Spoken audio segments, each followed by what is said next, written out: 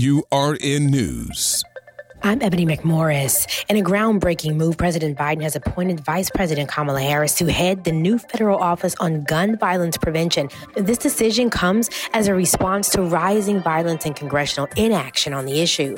As a former prosecutor and state attorney general, Harris brings years of experience and dedication to the cause. She will now be responsible for addressing some of the most pressing domestic issues, including voting rights, abortion, and surge in migration to the U.S. Now, these challenges are difficult to solve and have proven to be obstacles for Democrats in Congress. Gun safety activists who endorsed Biden for president in 2024 have long demanded that the establishment of this office happen. This move aims to keep the issue at the forefront of public attention as Biden pushes for a ban on assault weapons and mobilizes critical voter groups such as suburban women, voters of color, and younger voters. For AURN News, I'm Ebony McMorris.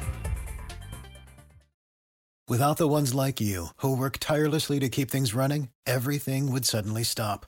Hospitals, factories, schools, and power plants, they all depend on you. No matter the weather, emergency, or time of day, you're the ones who get it done. At Grainger, we're here for you with professional-grade industrial supplies. Count on real-time product availability and fast delivery. Call, click Grainger.com, or just stop by. Grainger, for the ones who get it done.